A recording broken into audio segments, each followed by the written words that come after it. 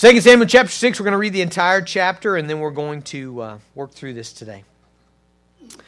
David again gathered all the chosen men of Israel, 30,000, and David arose and went with all the people who were with him from Baal, Judah, to bring up from there the ark of God, which is called by the name of the Lord of hosts, who sits enthroned on the cherubim. They carried the ark of God on a new cart and brought it out of the house of Abinadab, which is on the hill, and Uzzah and Ahio, the sons of Abinadab, were driving the new cart with the ark of God, and Ahio went before the ark.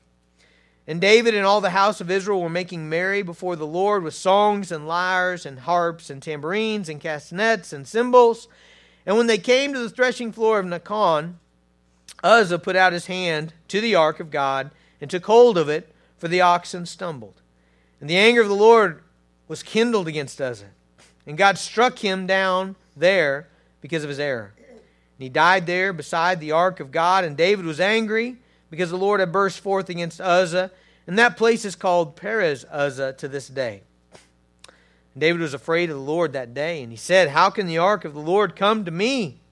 So David was not willing to take the ark of the Lord into the city of David, but David took it aside to the house of Obed-Edom the Gittite. The ark of the Lord remained in the house of Obed-Edom the Gittite for 3 months, and the Lord blessed Obed-Edom and all his household. And it was told King David, "The Lord has blessed the household of Obed-Edom and all that belongs to him, because the ark of God." So David went and brought up the ark of God from the house of Obed-Edom to the city of David with rejoicing. And when those who bore the ark of the Lord had gone 6 steps, he sacrificed an ox and a fatted animal, and David danced before the Lord with all his might. And David was wearing a linen ephod. So David and all the house of Israel brought up the ark of the Lord with shouting, with the sound of the horn. And as the ark of the Lord came into the city of David, Michal, the daughter of Saul, looked out the window and saw King David leaping and dancing before the Lord. And she despised him in her heart. And they brought in the ark of the Lord and set it in its place inside the tent that David had pitched for it. And David offered burnt offerings and peace offerings before the Lord. And when David had finished offering the burnt offerings and the peace offerings, he blessed the people in the name of the Lord of hosts with the whole multitude of Israel, both men and women, a cake of bread, a portion of meat, a cake of raisins, each one. Then all the people departed, each to his house. David returned to bless his household. But Michal, the daughter of Saul, came out to meet David and said, "How the king of Israel honored himself today, uncovering himself today before the eyes of the servants, his female servants, as one of the vulgar fellows shamelessly uncovers himself." And David said to Michal, "It was before the Lord, who chose me above your father and above all his house to appoint me as a prince over Israel, the people of the Lord. And I will make merry before the Lord. I will make myself yet more contemptible than this. I will be abased in your eyes. But by the female servants of whom you have spoken, by them I shall be held in honor." And Michal, the daughter of Saul, had no child to the day of her death. Father, we want to be worshipers of you. Father, we're convinced today that you are what we need. Your presence, God, is the best thing. Lord, we want it. So, Father, help us to seek it according to your word, according to Jesus, our atoning sacrifice. Father, as we receive it, let us be glad. Father, give us hearts that celebrate who you are in our lives. In Jesus' name, amen. This is probably our last sermon in this series of David, and so as I thought about David as the warrior king, as the champion of Israel, as the friend of Jonathan, as the grace giver to Mephibosheth, as the one in temptation, the one who's restored, all of those things, I felt like before we're done with this series, we really need to do a sermon on David the worshiper, okay? Now, the reason I think that's so important is because I really believe as you look at the life of David, okay, the most impactful thing about this guy's life is not his giant killing, it's not his warring, it's not the king of Israel, it is his worshiping, okay? It is his worshiping. As you look in your Bible, as you open it up right to the middle, you're probably going to fall into the Psalms. The Psalms are the hymn book, the prayer book of the saints, the prayer book, the hymn book of the church.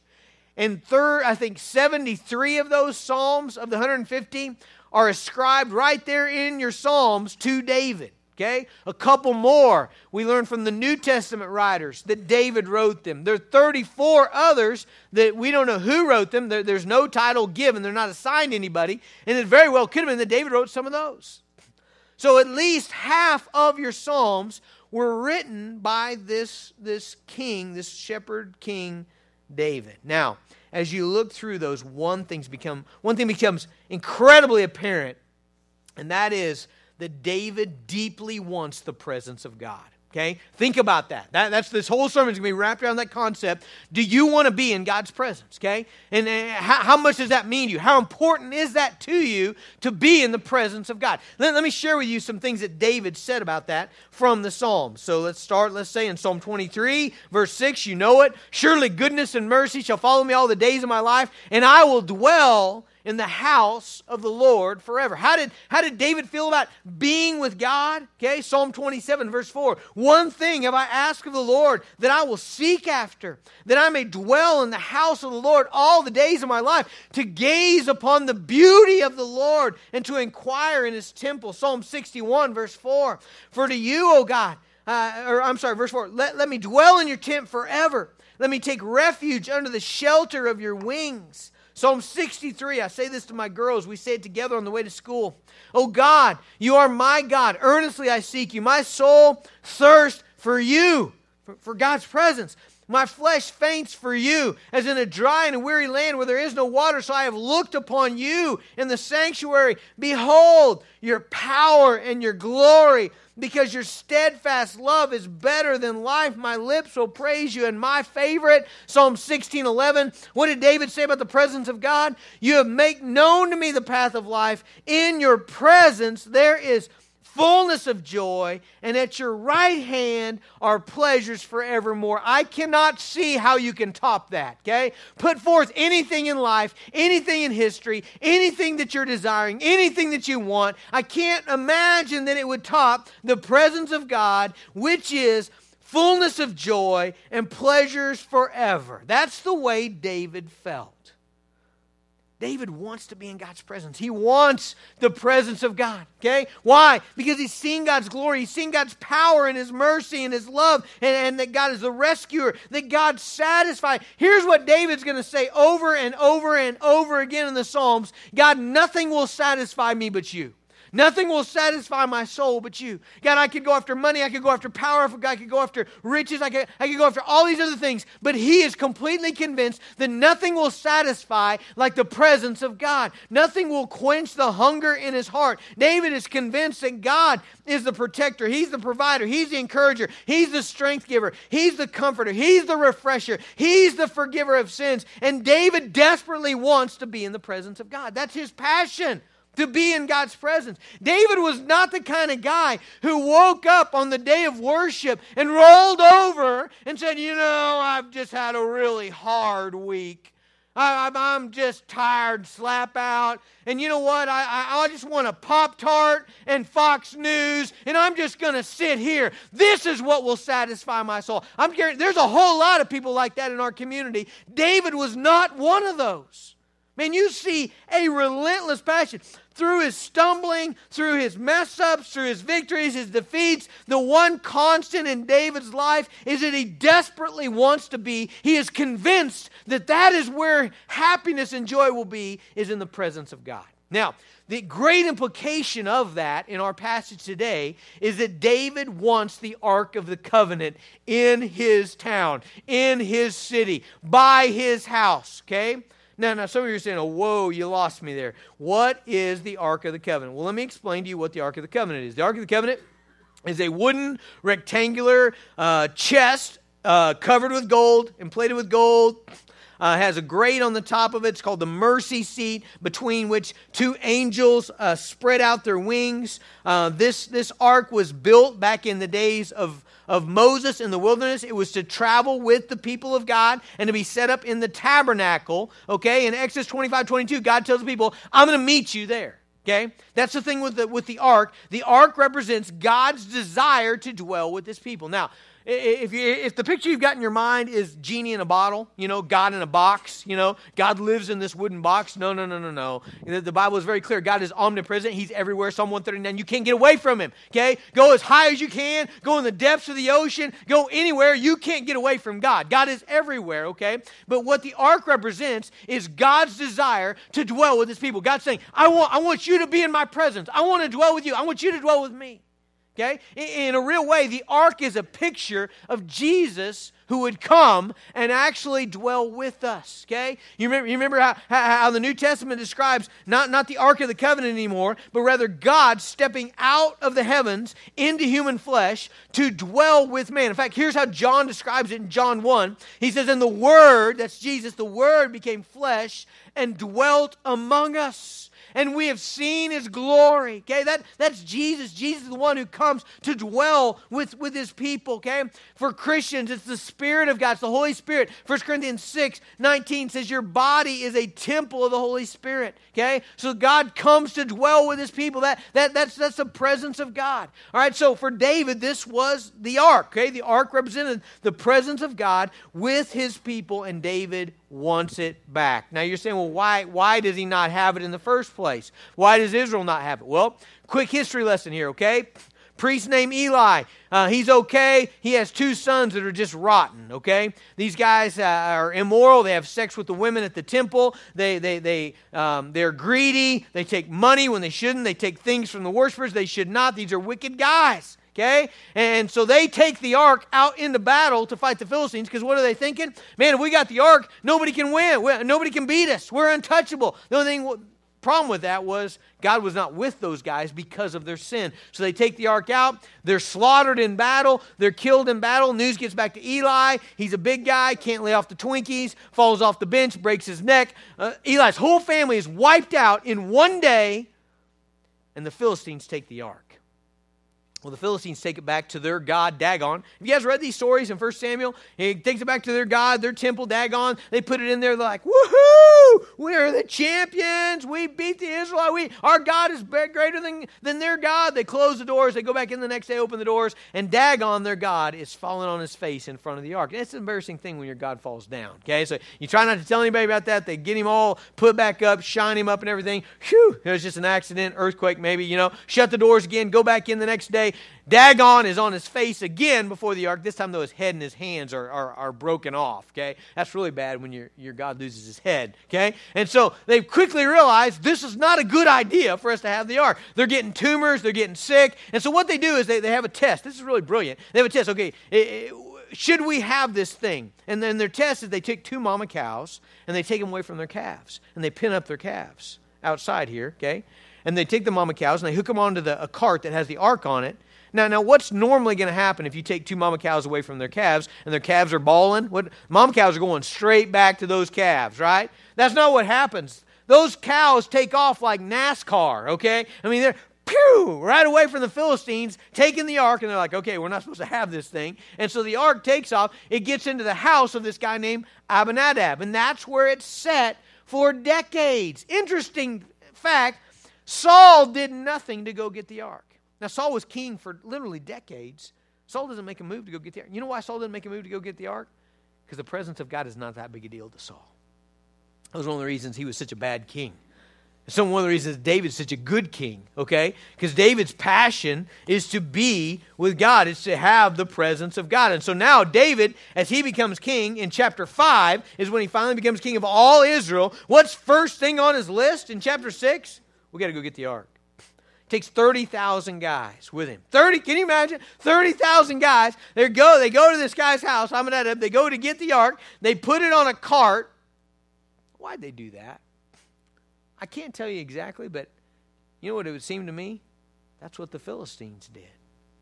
It's a really bad idea when you're just doing what everybody else is doing. It's just not a good idea. But that's what the Philistines did. Maybe it was still on the cart. So they take it, and Man, they cook up a couple oxen. They're going out 30,000. I mean, there's ticker tape parade, the band, every kind of instrument imaginable, great rejoicing and singing. And then the oxen stumbles. There's a little pothole in the road. Man, the last thing you want to happen when you're bringing the ark into Jerusalem is for the thing to fall off the cart, right? So Uzzah reaches out to grab the ark to stabilize it so it doesn't fall off. And he's struck dead right there on the spot. David didn't know what to do. He's upset. He's angry. Why would God kill this guy? But he certainly doesn't want to bring it the rest of the way. I don't wonder if he didn't have very many volunteers after that, you know? I mean, can you imagine if you're the guys around the ark, you know? All of a sudden you just pulled a hamstring, right? I need out. Tell me to take my place. You know, I don't want to do this, man. That guy just got struck dead. This is serious business. You don't mess around with God. So they pull it into this guy's house, Obed-Edom.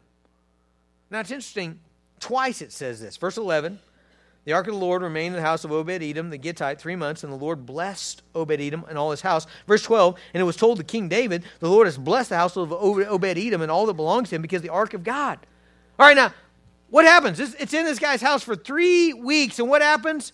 Blessing. Okay? Now, it had to be a high level of blessing, all right? You know why I say that? Because people see it, and word spreads all the way back to Jerusalem that this guy is being blessed. I wonder how that happened. Yeah, you ever wonder about stuff like that? Like, how they all know? What kind of bless? You know, I picture it's like harvest time, and everybody knows Obed-Edom's kind of a mediocre farmer. You know, he's got 20 bushel wheat. You know, he gets the ark. They go in there with a combine. It's like 120 bushel wheat, you know. He's just raking it in, you know. His kid cannot hit to save his life, okay? He never has been able to. They go to the T-ball game after the ark's in their house. You know, the kid is cranking him over the fence, you know? I mean, Obed-Edom is known to have kind of a cranky wife. I'm just making all this up. I don't know. They knew he was blessed, you know? Now, all of a sudden, I mean, she's just an adoring wife, you know? I mean, I don't know. But everybody could see, man, this guy has been blessed because of the presence of God in his house. And David's like, I want that. I want it. I want the presence of God in my house. And so David tries again to bring the ark to Jerusalem. One big difference. This is just a good idea. This time, he checks the scriptures. We find this in 1 Chronicles 15. 1 Chronicles is a parallel book to 1 and 2 Samuel. Okay, so you're going to get the same stories, a little different information, not different, just more, okay? More details. And so 1 Chronicles chapter 15, here's what happens. David built a house for himself in the city of David, and he prepared a place for the ark of God and pitched a tent for it. And then notice what he says. And then David said that no one but the Levites may carry the ark of God. Now, where did he get that idea, that only the Levites are supposed to carry this thing? He finally should have done it first. Looked at his Bible. For the Lord had chosen them to carry the ark of the Lord and to minister to him forever. Verse 13, because you did not carry it the first time, the Lord your God broke out against us because, we did not seek him according to the rule. So the priests and the Levites consecrated themselves to bring up the ark of the Lord, the God of Israel. And the Levites carried the ark of God on their shoulders with the poles. The thing had rings on the side of it. You slide the poles through. And then the Levites who consecrated themselves carry the ark as Moses had commanded according to the word of God. Okay?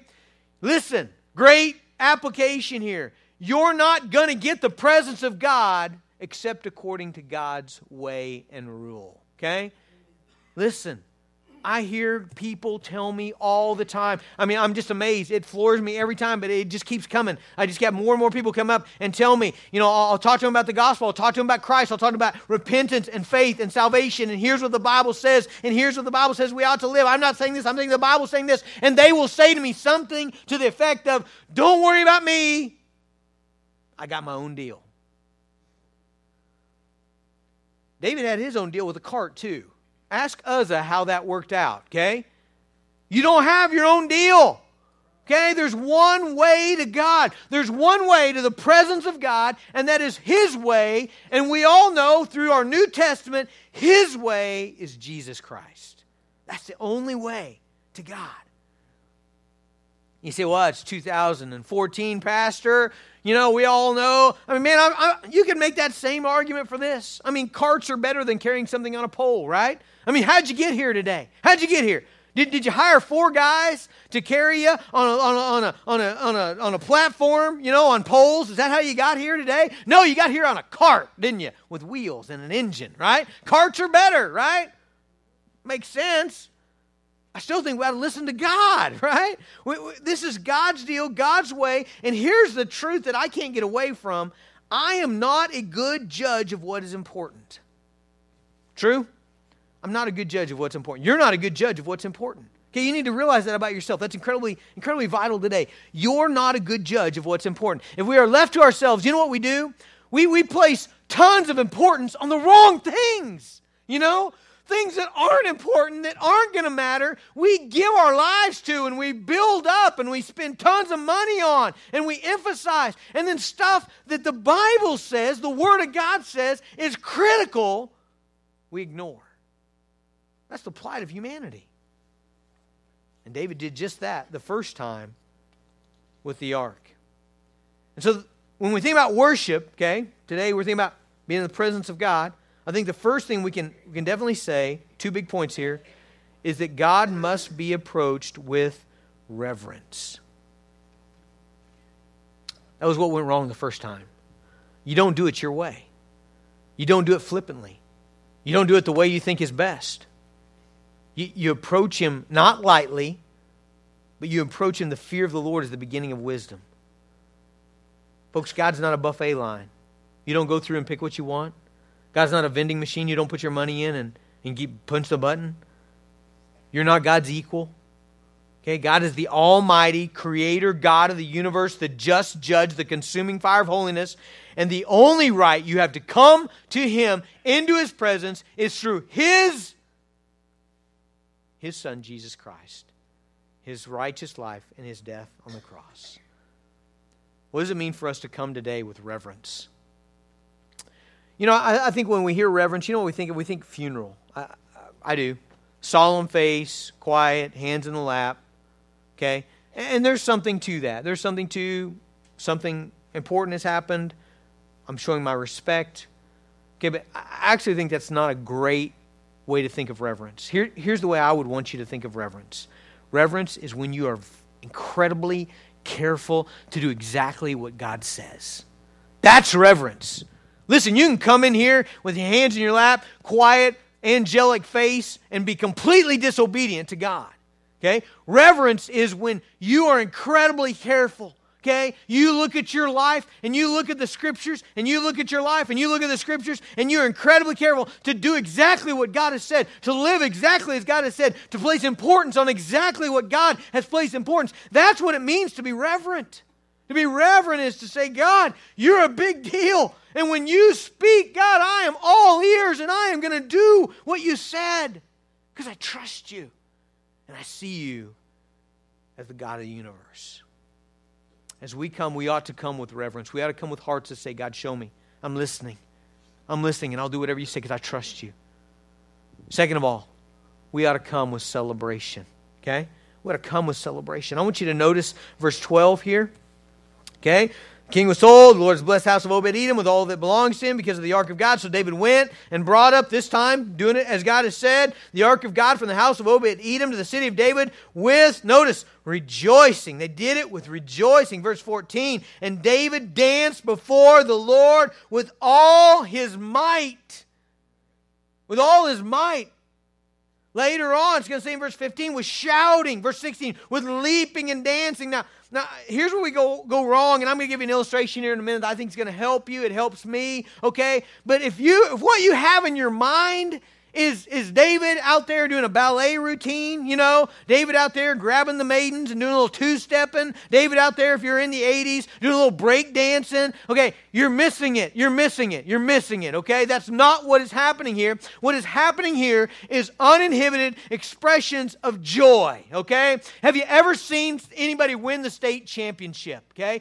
You know what? The same thing happens every year when you win the state championship. It's a different town, a different team, a different group of people. school, and you don't have to send out any flyers. They instinctively know what to do when they win the state championship. That's what's happening here. What's happening here is that the gospel is so good that forgiveness and the righteousness of Christ, are you hearing this, is so good that the promises of resurrection and eternal life and the new heavens and the new earth, they're so good that a man cannot hold it in. That's what's happening. That's not an unusual thing. Okay? I mean, I see it. You go to our high school football game and go sit by one of the mothers whose kid is playing. You do that, okay? When their kid catches a pass and runs in the end zone, I'm telling you, 10 men could not hold that mother down, okay? It is coming out. It's coming out.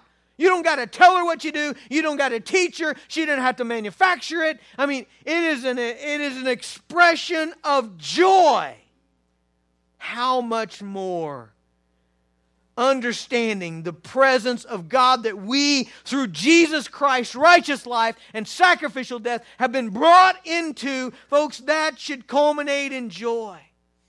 You say, well, should we come every time just giggling over with joy? Aren't there times, Pastor, where we come broken over our sin? Aren't there times when we come with broken lives and had a family member die? Aren't there times we come with sadness in our hearts? Yes, but through the ministry of Jesus Christ, through the presence of God, as we come into His presence, we work through that to joy. Isn't that what happens? You come all full of your mistakes and your failures, and you come to Christ into His presence and His forgiveness. Isn't that what David said, Psalm 51:12? Restore to me the joy of my salvation.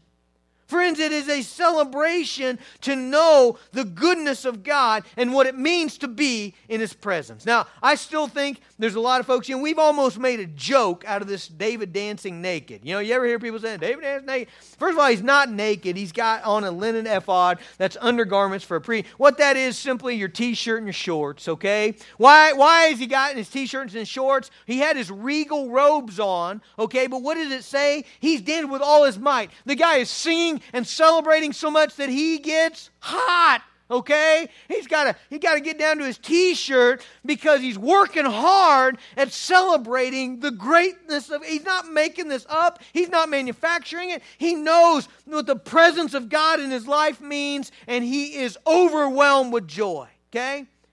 So, I just think, I did it as a kid.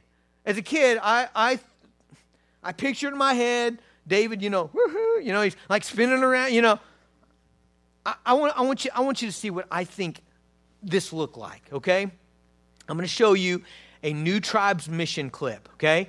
This is Papua New Guinea, okay? I'm telling you, you got to watch the whole thing. It's 20 minutes long. We can't watch it this morning, but let me set it up for you. These missionaries go to Papua New Guinea. These guys believe the most horrendous things. They believe their ancestors come back to haunt them. The men wear these scary masks at night in their rituals to dance around, and they tell everybody that this is your ancestors. Women are not supposed to know different, okay? If a woman finds out that it's really neighbor Bob down there with a scary mask on, they strangle the woman. They kill her so that she can't tell. I mean, that's their religion, okay? All right, these people, these missionaries come in, and here's what they do. If you came to our God story, they essentially do the God story, okay? They start in Genesis, and they tell them about creation, God creating the heavens and the earth, and then they go to the fall, and then they go, but here's one difference, okay? They're not tying it to Jesus right away. Do you understand what I'm saying? Like, if you came to the God story, I talked about creation and the fall, but we're always talking about Jesus too. Okay, they didn't do that. They let the whole story unfold for them so that they could get the whole picture, and then they came back and talked about Jesus. So as you watch the whole video, it's amazing. Like when they get to Abraham and Isaac, they did this beautifully. They tell the story of Abraham and Isaac, and then they'll say, and so God told him to sacrifice his son, and he raised the knife. Guys, come back tomorrow. We'll find out what happens. Man, and these villagers are just distraught. They're like, what's he going to do? God's going to provide. They've got this little wind-up tape recorder.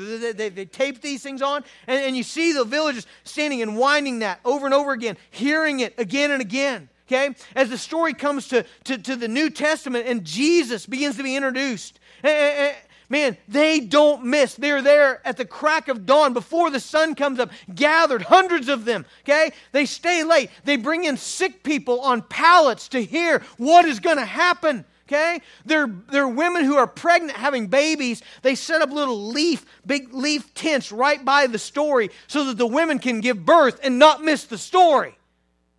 Now, the part I'm going to show you, I'm telling you, this is the most beautiful thing I've ever seen.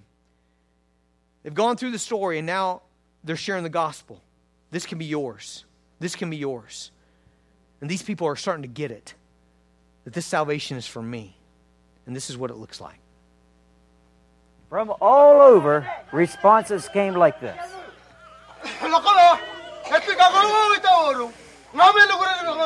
I know I was born in sin. I believe Jesus paid for my sin, that He died in my place. He is my sin bearer. I lived in fear, trying to please the spirits, for I knew no other way to be free from sin. But God in His grace has sent you to us. I've heard it and believe the death and blood of Christ is payment for my sin. I believe it, and God has forgiven me.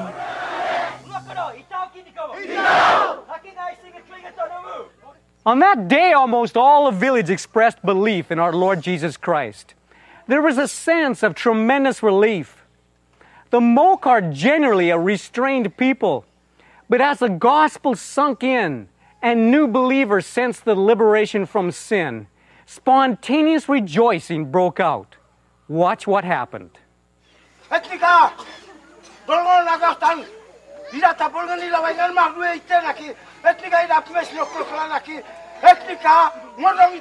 Village believers stating that he too believes that Christ has paid for his sins.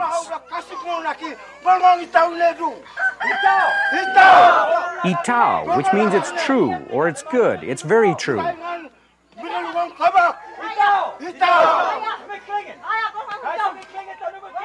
Village Grandma rejoicing that he believes. So does she.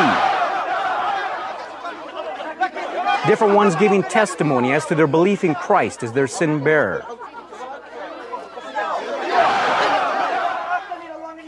Mark saying that if they really are believing, then God's word says that their sin is forgiven. Itao, it's good, it's true.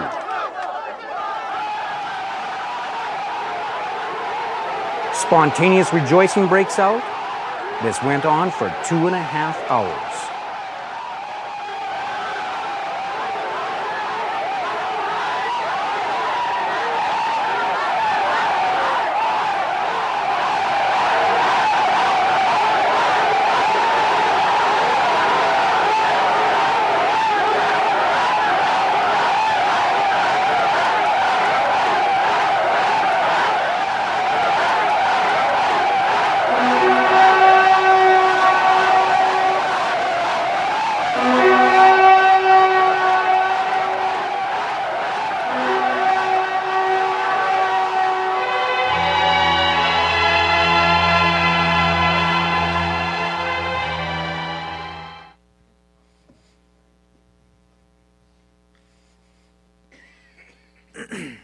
I watched that Tuesday morning early as I was reading my Bible.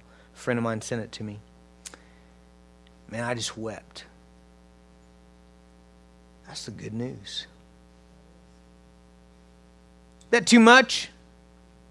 Too much celebration? Overboard? Oh, but that's not our culture though, right? That's just tribal culture. Like, we don't do that. Oh, wait. This October, there's some guys that play a child's game with a stick and a ball. You may have heard of it. It's called baseball. They have a big tournament. And at the end of the tournament, there's a winner. It's called the World Series. Let me prophesy. You guys don't usually hear me prophesy, do you? Like, I'm going to tell the future, right? You ready? I'm going to tell it. Get ready. Let me tell you what's going to happen. There's going to be a last pitch. And that pitch is going to decide the game. And the winning team, believe this, get this, ready? I'm going to tell you what's going to happen. The winning team will unload their dugout. They will run onto the field, jumping and leaping and shouting. They will form up into a pile, and they will jump on top of each other. It will. Think I'm lying? Watch. Just watch. It'll happen. It's happened every year since I can remember.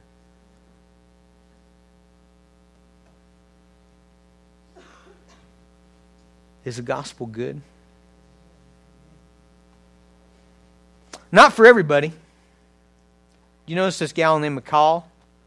I know we don't have a lot of time. I hear you guys zipping up your Bibles. Patient. You get your food. It's coming. This gal named McCall. What do we know about her? Well, here's what we know. The presence of God in the ark is coming to her city. She's not happy. She's not happy. Why is she not happy?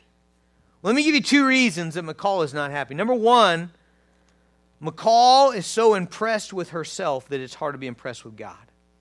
Okay? McCall is a princess. She was born the daughter of the king, Saul, and now she's married to the king, David. And here's the deal.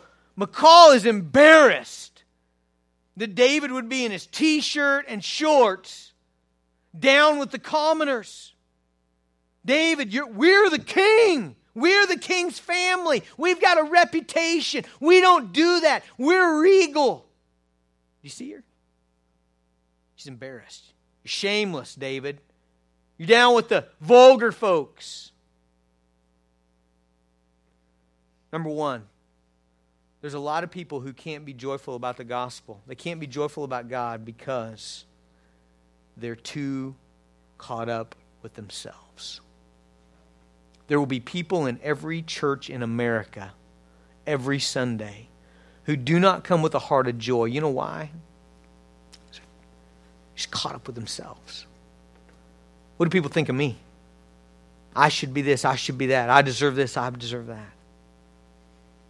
Number 2, McCall can't be happy because she got hate in her heart. Now, granted, McCall has had a bad deal. Okay? If you go back and read her story, her dad did not do her right, put her in a bad situation. David, I don't know if he's trying to fix it or what. I think it turns out even worse. This gal's had a rough time. But here's the reality. She needs the presence of God more than anybody. But she can't be happy about it. You know why? Because she's angry with David. There will be people in every church in America, every Sunday, who cannot be happy about the gospel because they're ticked off at somebody. That's reality. They never get that because they're too bound up on the inside over somebody else. I just don't want you to miss it, guys. When McCall criticizes David, he says 2 things here. Verse 21, and David said to McCall, it was before the Lord. He said, before the Lord. Down to the end of verse 21, I will make merry before the Lord. You know what David says? He said, look, my worship's between me and God. I'm going to be happy in the Lord. That's who I'm worried about is God. And number 2, verse 22, he says, I will make myself yet more contemptible than this, and I will be abased in your eyes. You know what David essentially says? He says, man, you ain't seen nothing, McCall. I'm going to humble myself every day. Yeah, I'm the king, but I'm not the king. And I'm going to be on my face. I'm going to be rejoicing. At times, I may look a little undignified, but I'm going to worship the king. Man, I want you to be a worshiper. I want you to be I want you to desire the presence of God more than anything else in your life. Let's pray. Father, give us this kind of heart. God, give us the kind of heart that longs to gaze upon your beauty, that longs to dwell in your tent forever, that longs to be with you, to hear from you, to hear your voice. God, give us hearts that leap, Lord, to know you're with us. Father, give us hearts of joy and celebration in the gospel. Father, give us those hearts. In Jesus' name.